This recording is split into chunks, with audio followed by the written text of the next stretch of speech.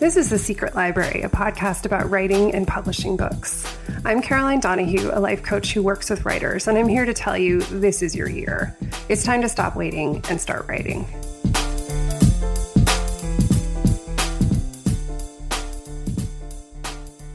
This is episode 89. My guest this week is Danielle Lazarin, whose debut collection of short stories, Backtalk, is out now.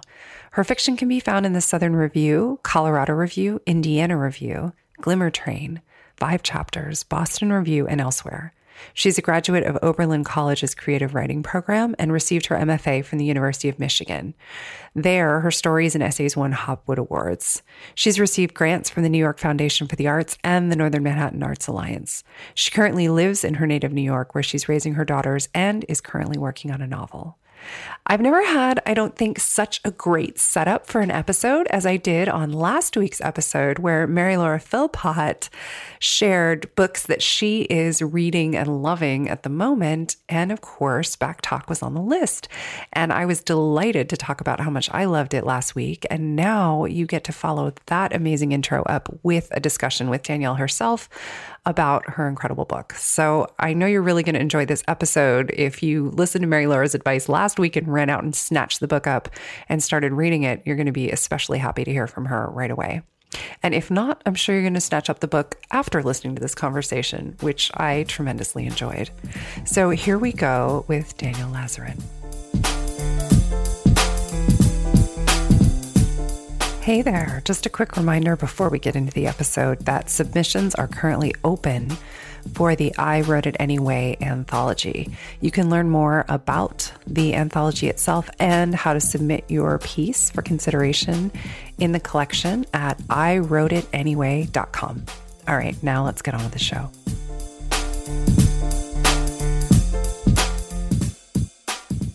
Hey, Danielle, thanks so much for coming on. Thank you for having me. I'm really excited to have you on because we don't get to talk about short stories as often as we get to talk about novels. And I think I love short stories. I mean, I think about careers that were launched with short stories like Jhumpa Lahiri, and, you know, that just took off. And it seems to be unusual to find them nowadays. And I'm wondering about your experience writing a story and putting stories out into the world and how that's feeling for you in this time period. I'm also a fan of having stories out in the world.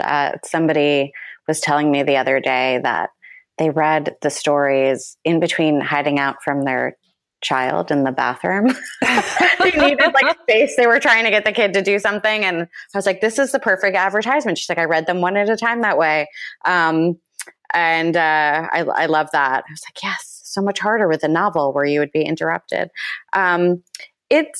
It's really interesting to put a collection of stories together for many reasons. I mean, one is that it, you know, for me personally, it represents a really long period in my life where I've done other things in between, including, you know, trying some novels that didn't quite make it through.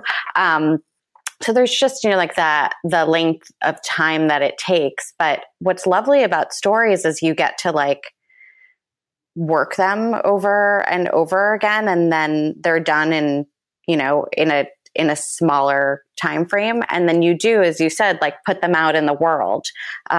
So there's like these little pauses when you're putting together a book of stories where you can really celebrate a story for what it is and the work that you put into it.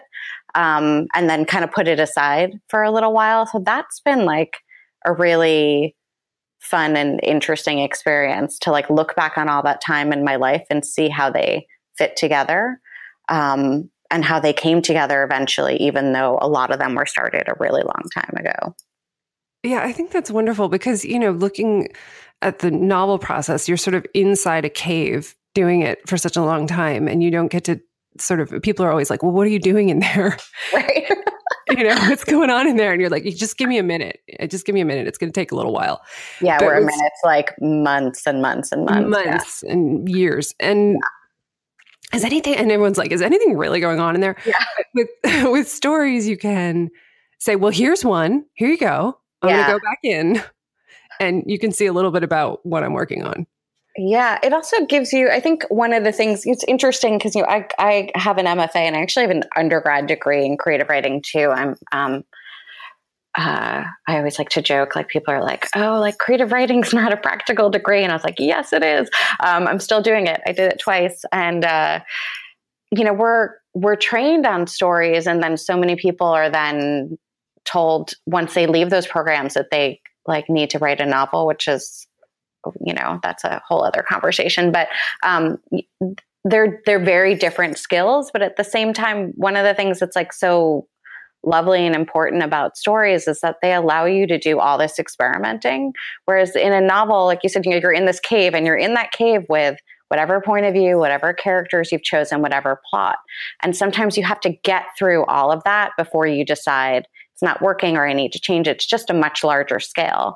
But stories allow you to play with voice and with time frame and all these things. And you get to just do a lot of those. And I think that's why MFA programs and workshops are great, because they force you to try all those things that hopefully down the line will help you see your strengths and weaknesses and also your abilities, what you are able to play with and what you can do.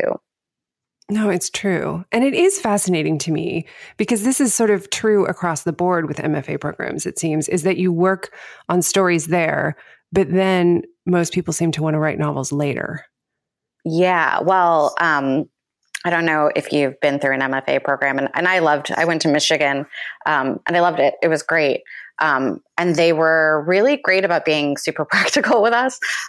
They were protective of us in terms of letting like agents and editors and all that stuff in. And once people came in, they would always kind of pull us aside and be like, they're going to say this, but like, you have to write what you want to write. And we were really encouraged to not seek agents until we knew what our actual project was. But it was also always told to us that like, if you have a story collection, have a novel idea in your back pocket, because the world of writing and the world of publishing are, two different things. And you have to work on a project that's true to you. But yeah, I mean, one of the things I've heard most of all, which at first felt a little like a wound and now feels like a victory, was like, wow, like you sold a short story collection, like nobody buys stories. Which is interesting. I was like, but it happened and it does happen. And there are different expectations for stories than for novels, but, you're not particularly told that they're a viable, product. I hate to call them a product, but we were always told to have novels somewhere hidden. And some people don't want to write novels. And some people, I think, actually always want to write novels. And then they're like stuck in this story structure and they feel really free once they get out of it. I think we see a lot of that too. People who like write an entire story collection in an MFA program and then never want to touch it again. I think maybe that's a little harder. I don't know. Yeah, it's just fascinating to me. I mean, this seems to happen across academia. It's not just in MFAs. It's like, we're going to train you to do this one thing, but once you get out into the world, you're going to have to do this other thing. But right.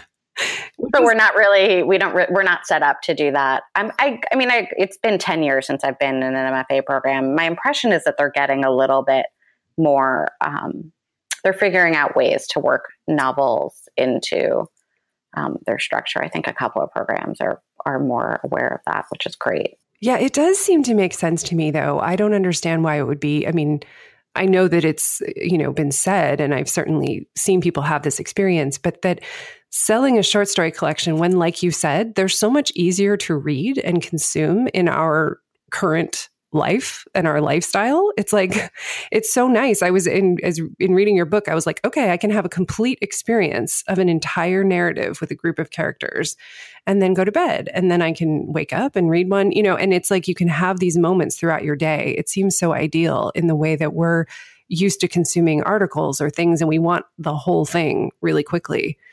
It seems perfect for the modern reader, but yeah, I like that you're, comparing it to like the way that we consume these other media. Because like the thing that I hear a lot about short stories is like, oh, well, short stories and like shorts. And I write some stuff that's like pretty short past few years, I've come back to that a little bit.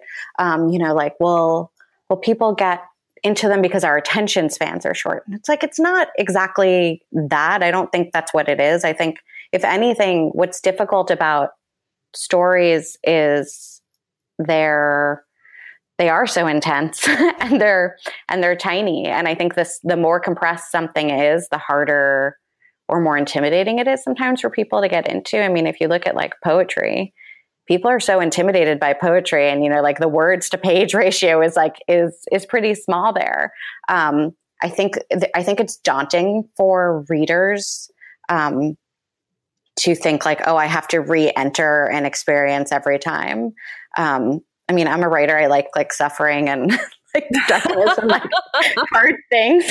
So I'm like, oh, like, but sometimes like when you read something, it can be emotionally draining. You invest, and maybe, maybe that's just a lot for people. I understand the feeling, and I have it too, where sometimes you want to read a novel where you're like, I want to be like in this world, and I want to be absorbed in this world for, however long it takes me to read the book and just like really be sucked in. I understand that. But yeah, of course I wish people would like see the merit in stories. And like, I also always say, like, if you have a story collection, you don't like the story you're in, you can like leave, you can turn the page and go to a different story, because hopefully a good story collection has variation in it, and has different stories that might speak to you, and you don't need to read every page of it. Scandal. I know it's very scandalous, but it's true. But I think it is. You get to experience a lot of things, but it's true. You do sort of lift off into a story, and then you land at the end, and then you turn the page, and then there's a new lift off. Yeah. And yes, sometimes you do read a novel because you want to just completely escape where you are in that moment. But we present stories today on the show as an alternative for those of you who feel like you have no time and really want to read some good stories. Yeah. Well, let's talk about your stories, because I think from the standpoint of a lot of people listening, the process of writing stories, I think, is something that they're interested in, along with writing novels. And I think the process of writing, just because like with a novel, who you're writing about for a long time. So there's a difference in writing stories excuse me. There's a difference in writing stories from the point of view of the writer, and you're having to come up with new situations. I mean, you're responsible for more detail and more, and plus the pressure of every sentence, being so precious in a story. So I'm wondering if you can talk about the process of dreaming up these stories and a little bit more about where they came from, because I think it's really fascinating. You've talked a little bit about where it came from, but I want them to hear it from you. Yeah. The stories are, like I said, they were written over a long period of time, but I think of them as being written in a few chunks of time. Like, I would say about half of them are from the early 2000s till, I know this is going to freak people out. I used to teach, and I would bring in like these stacks of my drafts for my students and be like, it would be like 15 drafts of a story. And I was like, and it isn't done. And I was like so excited to show them, and they were just completely horrified. But they're all pale, like, oh God, it never ends. I quit. And I was like, yeah, I know. So yeah, written from like the early 2000s through graduate school. And I finished Michigan in 2007.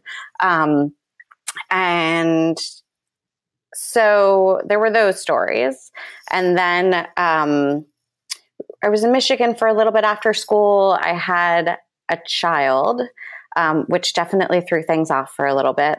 And then also because I had a child, I moved back home to New York to be closer to family and to kind of settle in. And then once I moved back to New York, and I had this like very small, lovely, but quite frankly, babies are pretty boring, person in my life, I started to gain steam on these other stories. And I was in theory working on a novel that was not working. So I kept kind of writing these stories as like little kind of cheats on that novel. And I think, having a kid and moving back to New York and then working on something I wasn't really into really helped me write that second wave of stories. I was at just such a different point in my life. And so I had new experiences to mine. And also like when it feels like you're not working, I feel like that's a way that I often trick myself into getting stuff done. I've written a lot of projects by pretending that I'm not working on them. I don't know how you can like will yourself into doing that, but like work on something and then always be taking notes on that other thing. You're like, I shouldn't work on that now. So it was interesting once I like wrote that second wave of stories, I think because I did feel like older and I had this child, and I always joke that like, you know, children are like nothing like the best reminder of like you're slowly marching toward death. Like, I used to think like, oh, I'll write a book and then I'll like have kids and do this. And it's like, no, like it's all happening now. Nobody is like calling me, like begging me for a collection of short stories. I need to just get on it. So that was a really swift kick in the pants, a really bad reason to have children. You know, like don't have kids to like motivate your writing. But for me, it was really helpful to kind of like get myself into more disciplined habits that I didn't really have in my earlier life. So I think I was just like writing more consistently, and I was writing with a better focus than I think I did in my early days of writing. Some of that's life experience, and some of that is just like having less time and then using my time better. So yeah, a lot of those second wave of stories, and I don't think that many people will be able to tell which stories are earlier and which ones are later. I know. I'm now trying to figure it out in my head. Yes. And also to be fair, a lot of the early stories, like Hide and Seek was a story that was called The Women and the Children. That was my MFA application story. That story I started writing that story in like 2004, 2003. That story was so different and went through so many different revisions and wasn't in the collection for a while. And then it was one of the last, I think it might have actually been the last story I revised. So that story's had a really long life. And I just needed that time to be able to come back into that story and understand what I wanted it to be about, which is also the beauty of putting a collection together. You can put things aside and then decide what they are, or what you want them to be based on what the other stories around them are. Like I like the way in a story collection, like in Strong Ones, the stories speak to one another and help you see things in your work that you maybe didn't realize you were putting in there. Yeah. Did any of them change as a result of the stories they were surrounded by? Did you end up editing because you're like, oh, because this one is in here, I want this to, or I see something differently than I did before? Yeah. I mean, a few stories, I mean, not even necessarily changed so much, but like, for instance, The Holographic Soul was a story that was my first publication. I wrote that while I was in Michigan. And it's about two sisters who are very close, and they, one of them believes that they have psychic powers, kind of. Yeah. Really. I love that one. I kept trying to figure out the trick. I was like, oh, maybe. Yeah, it's really funny because when I wrote that story in workshop at Michigan, I can't remember. It was like very difficult for me to actually reveal the trick. It's something my sister and I used to do. I think I did eventually tell them, but I debated it because it was so ingrained in my like little girl part of my brain. It's like, don't tell them the trick. Don't tell them the trick. Just pretend that you're psychic. I told my daughter it actually a couple of weeks ago. I don't know how it came up, but well, now she's going to carry on the tradition. Exactly. Maybe that could be like a special reader prize. Like, I don't know. If you buy 5 copies of my book, I will tell you the psychic trick. You can amaze your friends and family. But you know, that story, when I wrote it, was so much about the relationship between the sisters. But the other part of that story is that their mother used to be a photojournalist and basically had stopped doing her work because it required travel and sometimes, you know, risky situations, but really long periods away from home, and had scaled back her life to have children and be home with them. And, you know, now did other kinds of photography work. And in returning to that story, I realized it was as much about like that mother as it was about those girls. And I think I couldn't have gotten there without obviously having become a mother myself, but also in writing other stories that were more deliberately about motherhood. There's a story called Looking for a Thief that's like very much about the experience of motherhood and having children, and like, you know, what the quote unquote dangers are about living a life as a parent. That story was half finished in Michigan. I didn't know what to do with it. So yeah, I think those earlier things that I had seeds for and I didn't really know what direction to take them in, coming more into my own as a person helped me return to the material and see an angle on it. That was probably there. I just wasn't quite old enough to draw it out. And then there's two stories that are connected that are characters that are 20 years apart. There's a story called Spider Legs, and it focuses on a set of half siblings. They're they're not half siblings. Oh, see, I'm getting my characters all mixed up. They maybe feel that way. They do, yes. They have a strained relationship, to say the least. There's two older siblings that are very close, have always gotten into trouble, and then there's the younger child who feels a little out of it. And their parents are divorced. They visit their mother in Paris. So there's those characters, and then I for years there's a throwaway line, not a throwaway line, but there's a line in there about how the father, who's since remarried and has a little girl, has a second chance family. So it's not throwaway, because I was actually always quite charmed by that line that I wrote. And then that became a whole other story. I just couldn't let go of that idea of somebody having the second chance at life, and then like what would happen. The story is told, Spider Legs is told from the perspective of Caitlin, who is 17. And so she sees it as like, oh, this is, the family he's given us up for. And then the story, which is called Second Chance Family, is told by Hope, who's the little girl in that first story. So she's also a daughter, and she feels like her family isn't enough as well. So those stories, I feel like, do a really nice job of bookending that family and the lives of that family, and kind of following up on that question. A lot of that brings me to something I wanted to ask you about, which is that a lot of the buzz around this collection of stories is around the way you've chosen to portray women's experience. Mm-hmm. And it was interesting to sort of read some of that buzz and then read the stories. And to me, I thought, but they feel so natural to me. Like, it didn't feel like, oh, I'm getting hit over the head with, oh my God, this is a totally different perspective. I felt like, yes, this is how we actually think. Right. And it was one of those reactions, sort of like, this is a weird parallel, but like seeing Wonder Woman, and when she's like, well, why can't I go in the meeting? And how idiotic a lot of the attitudes that we're pushed up against. And then as soon as we are presented with something that realizes like, oh yeah, this is actually what we have to do. And I'm wondering how much of that, I mean, you have talked about, like, I was thinking about these things very consciously as I wrote it, but I'm wondering how much was just you writing like, well, this is how the character actually feels, and I'm not going to censor it. Yeah. I mean, it's been, I've had kind of the same reaction in a way that I'm like, I'm delighted that people think the stories are like pushing boundaries.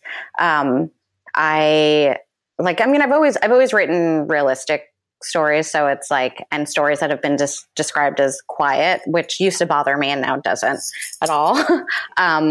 Because they're not, they're not big stories, and I don't think anybody will come to them thinking that they are. But like you said, it's like, to me, I was just writing what I knew from my own experiences and what I know from the women who are around me. I do think there's like a little bit, in writing and in talking about why it is people are having the reaction that this is like a little bit, I can't even say like radical or whatever, or that it pushes boundaries. It's because I think a lot of these conversations are ones that women have with one another and behind closed doors. And I don't think it's because, I think it's for a few reasons. One is that we need more stories of women out in the world. There are certainly a lot of them that have been amazing, but they're often marginalized for various reasons, they're not mainstream. I mean, like all this stuff that's been happening with the Me Too movement and in like uncovering all these industries where just harassment and grossness is rampant. I mean, I think we all knew this, but I had this moment a couple of weeks ago where I turned to my husband and I was like, and like all these narratives that we've always been fed, which have always annoyed me, like they've all been written by these men and they've all been controlled by them. Like the story of like what a woman is like as a love interest or as a mother. I mean, I would say like all you need to know about like what the world thinks of women in 2018 is like, look at a commercial for a cleaning product. There's like still a woman who's like wearing heels, like happily sweeping up a mess of a child. It's nuts. Like, I think we haven't come as far as we think we have in terms of like a large narrative. And I think that's why my stories seem to like undermine that idea to some people, even though I think particularly when women read them, I think they'll recognize them as like, yes, this is like what lives are like. But there's nothing particularly large about the actions that these women take. And I've been thinking a lot about how, if anything, what a lot of the women do is like internalize these feelings, which is something that, I do. And I think that is a common thing for women to do, is to like think something or feel it and not act on it. A lot of times because we're not safe to do that, or because the attention we get from acting on something just causes too much trouble. Yeah, I think a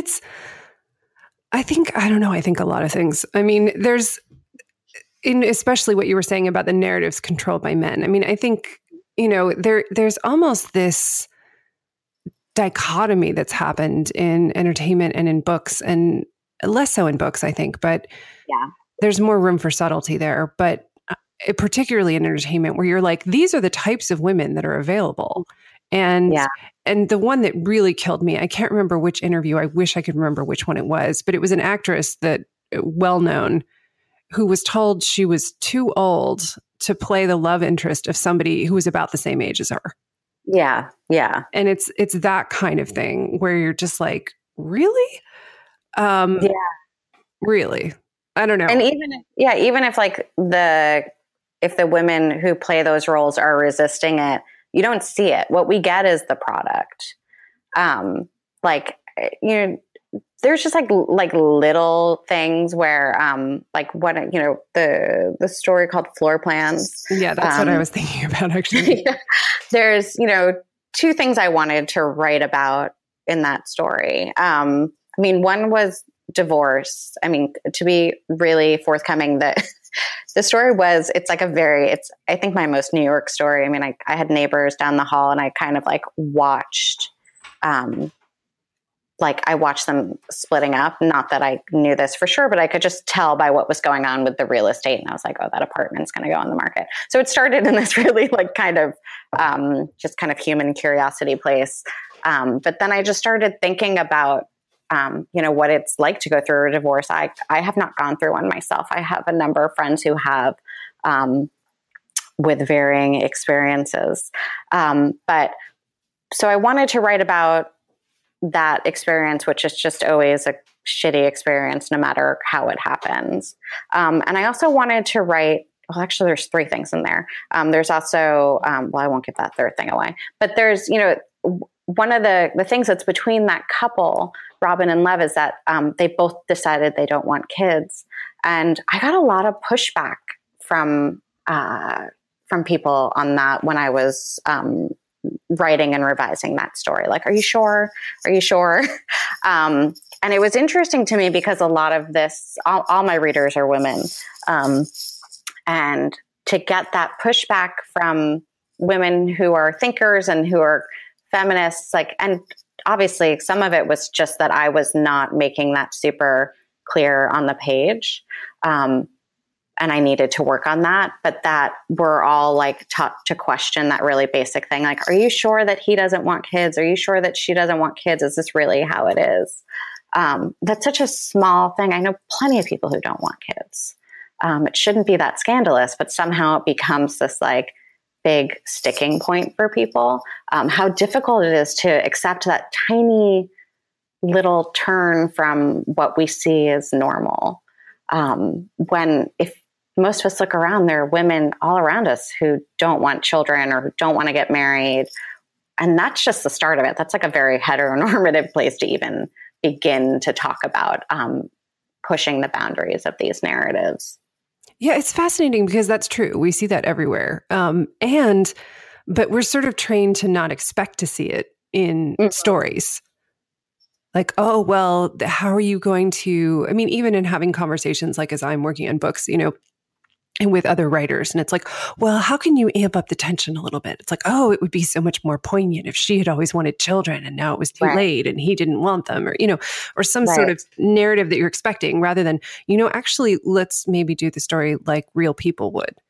Was something that felt very... It's not a big deal. Yeah. Yeah, it felt very reassuring to read that. I'm like, oh yeah, like this isn't like narrative construction. Nobody can see me doing air quotes, but of like the list of things you have to use to amp up the tension. It's like, no, we're actually going to do it like real people do it. And there will be plenty of drama in that alone. Yeah. I get asked a lot about the mothers in my stories. And it's funny because like so many of them I wrote before I was a mother. I think my mother is also like very funny and sarcastic. And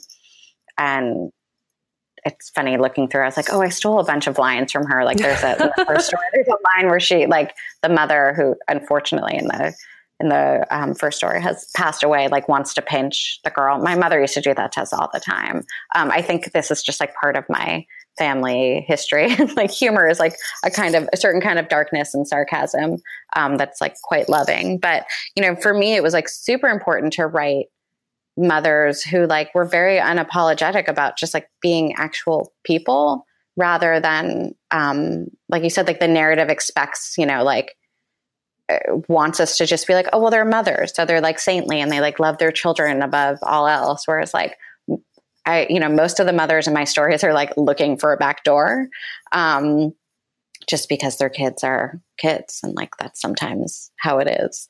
So it was important for me to infuse that into those stories in particular. And then, like to kind of get those little things in there that I don't think I thought about that much when I was drafting the stories, but definitely in like revision, I was much more aware that was something that I wanted my collection to do, was to kind of poke a little bit, maybe poke holes in that like commonly accepted narrative of like what a mother should be or what a woman should be. Well, I think it's great encouragement for anyone listening who's writing and feels like they have to do something a certain way, even if they feel like the way the book is talking to them is that it would go a different way. So don't give up on it is what I would say. Yeah. And I think sometimes, you get like, when I was in graduate school, I feel like I got a lot of like, oh my God, is this woman about to walk into danger? And I would get that a lot. And I was like, she's not walking into danger. She's doing whatever. And, I would think like, oh, that's just what people want the story to be. They think a woman's going to get murdered or whatever when I write those kind of stories. But, you also have to be aware that sometimes it is that your writing is not quite making that clear. So I think sometimes when you get feedback from people, like the instinct is to be like, well, that's not working, so check it. But for me, it was always like, that's not working. And I would be like, F you, like that has to work. And I would make sure to keep it in and make sure that it worked. I think sometimes when we get a lot of feedback, our tendency is to like be so afraid about the fact that we're told that it's not quite there that we just like scrap it. Whereas it also can highlight the things that are really important to make work. And so if it's bothering a lot of people, that's probably a sign that like you should look into that and maybe use it in a way that like will eventually work to the effect that you want it to. Yeah. And I find that also if people in a critique situation get really fired up, it's because they care. Mm-hmm. If you're like, could you read this? And they're like, oh my God, but this part is not working for me. It means, if people don't care, they're like, yeah, it's fine. Yeah, they don't even notice. And you're like, what about that line? This moment that you think is so important and nobody even notices it. Yeah, it's also like, it's such a for me, it was just such a litmus test of like what mattered to me in the stories.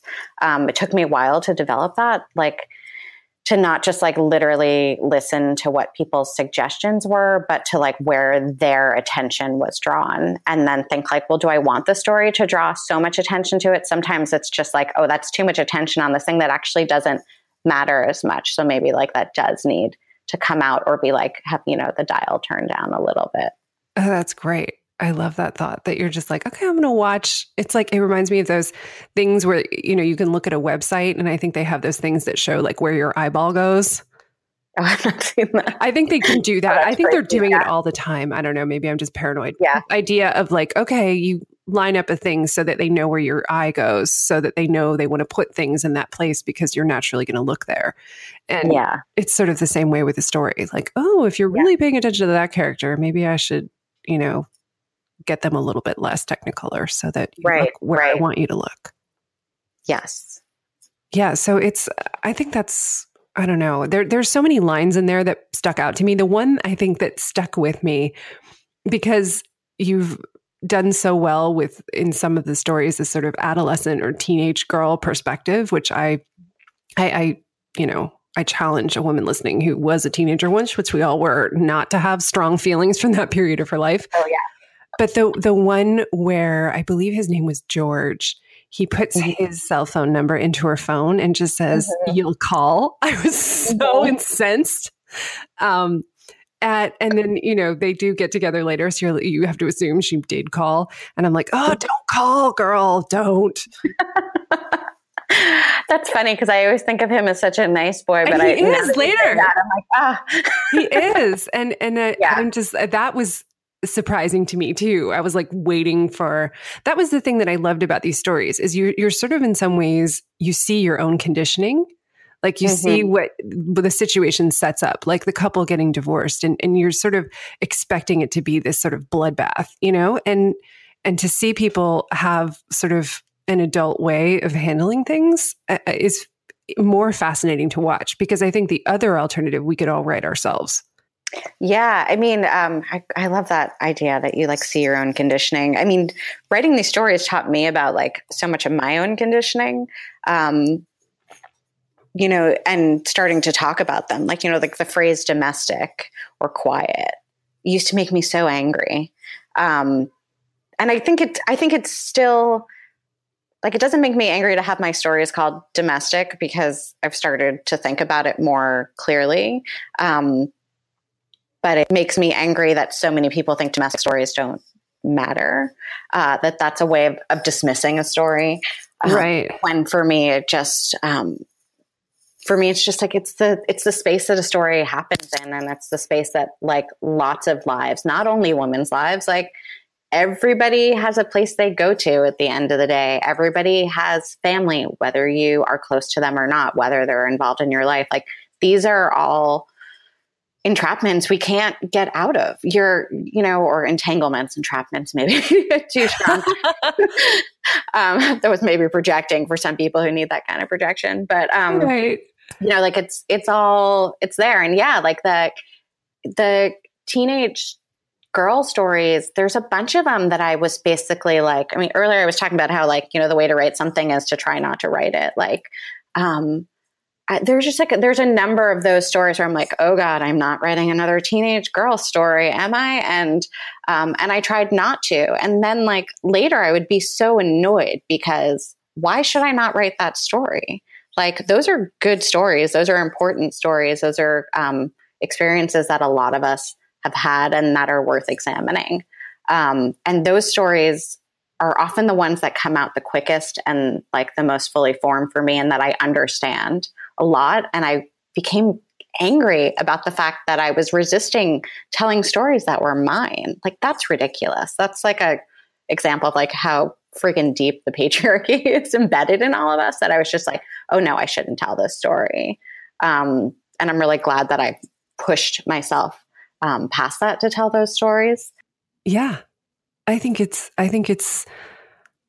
there's just so much that you can keep asking questions about and keep thinking about. And I think it also brings up the idea of like, well, what is a story? What is a book supposed to do? Like, what do we expect it to do for the reader? And I think a lot of times there's this long standing tradition of like, well, we want to experience someone else's life. Like we want to go in and go into somebody else's head and somebody else's world. But at the same time, the reason it makes it resonant, that it makes it meaningful to us, is that we can relate to it. So why shouldn't it be a story that we can relate to even more than, somebody out on some grand adventure or somebody doing something completely different than what we would do, albeit in a human way that maybe we could understand?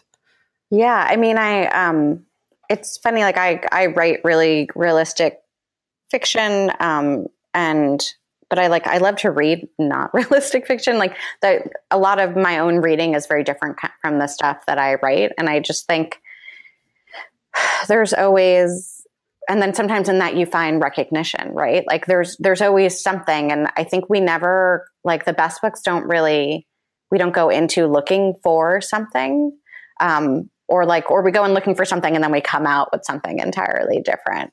For me, like when I read a really good story or novel or essay, it's just like there's this kind of shock of recognition that changes something. So it's like you're not writing to find out something you already know. It's something you didn't realize that you knew, if that distinction makes sense.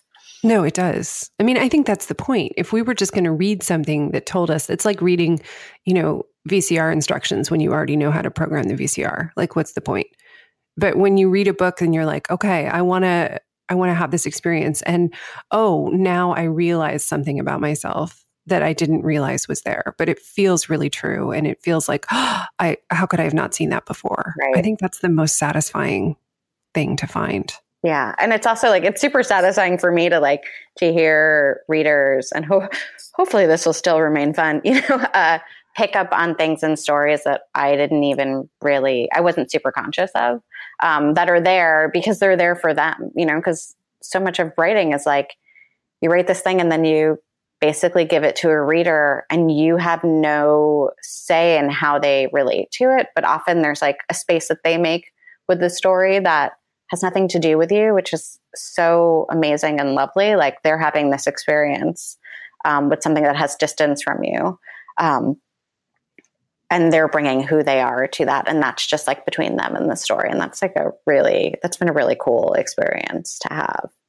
Absolutely. Because you've spent so much time between you and the story, creating with that. But as someone reads it, they bring all of their own associations. And there's a whole new kind of combination happening, which is really fascinating. Yeah, I can have my own neurotic interaction with the stories that hopefully are not how other people interact with them. They can't see the tears in some of those stories, hopefully.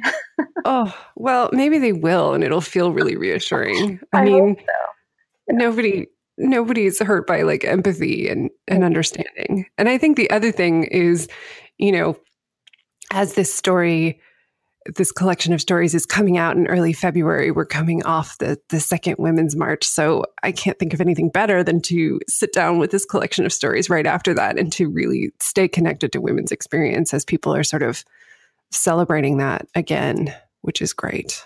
So one last question. So after all of our talk about stories, I do see in your bio that you are working on a novel, and I'm wondering how that is going in the wake of what must be an incredible amount of work to get this collection out in the world. Well, it always depends on the day. Yesterday was not the greatest day. I did quit a little early and actually was reading a friend's story collection. I was like, so great. Which is a good break from work, is to read somebody else's work. It's always inspiring. It's going. One of the kind of ironic things about this book, which I began, so I think I told you, right? So I was working on a novel, which has like since died 100 times and lives in a drawer. And then I started writing these stories on the side as like a sneaky thing. And then when I was writing the stories, I started like sneaky writing this novel that I'm now working on. And so that was probably like my earliest notes are like 2010 or so. The novel takes place in a like not too distant future to be determined, but the world is not a great place for women, I will say, is one of the premises of the novel. And like, it's been really strange to work on it these past couple of years, as many things I invented are becoming true.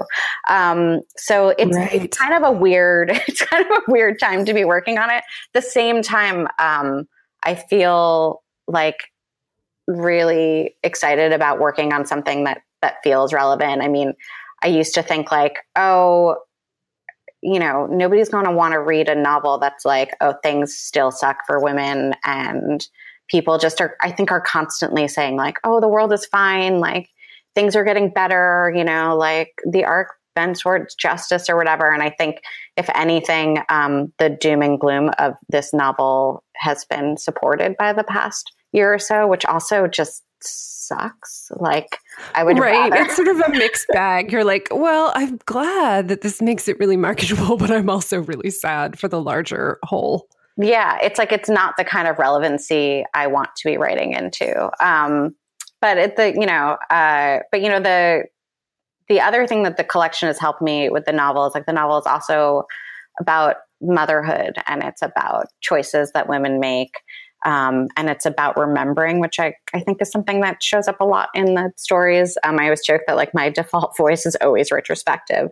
And so like working on the stories also helped me kind of gather that central narrative for the novel and see thematically what it's about. So, tomorrow, hopefully it'll be going better than it was yesterday, but it's poking along, and I hope to have something a little more solid over the next couple of months, if I can keep my head in it.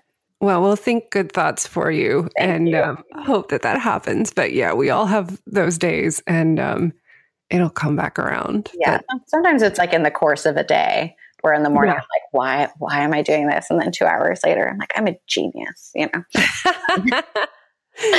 we'll hope that day comes back tomorrow. I hope so. Thank you so much for coming on and for talking with us. Thank you. I enjoyed this. Thank you for listening to the Secret Library podcast.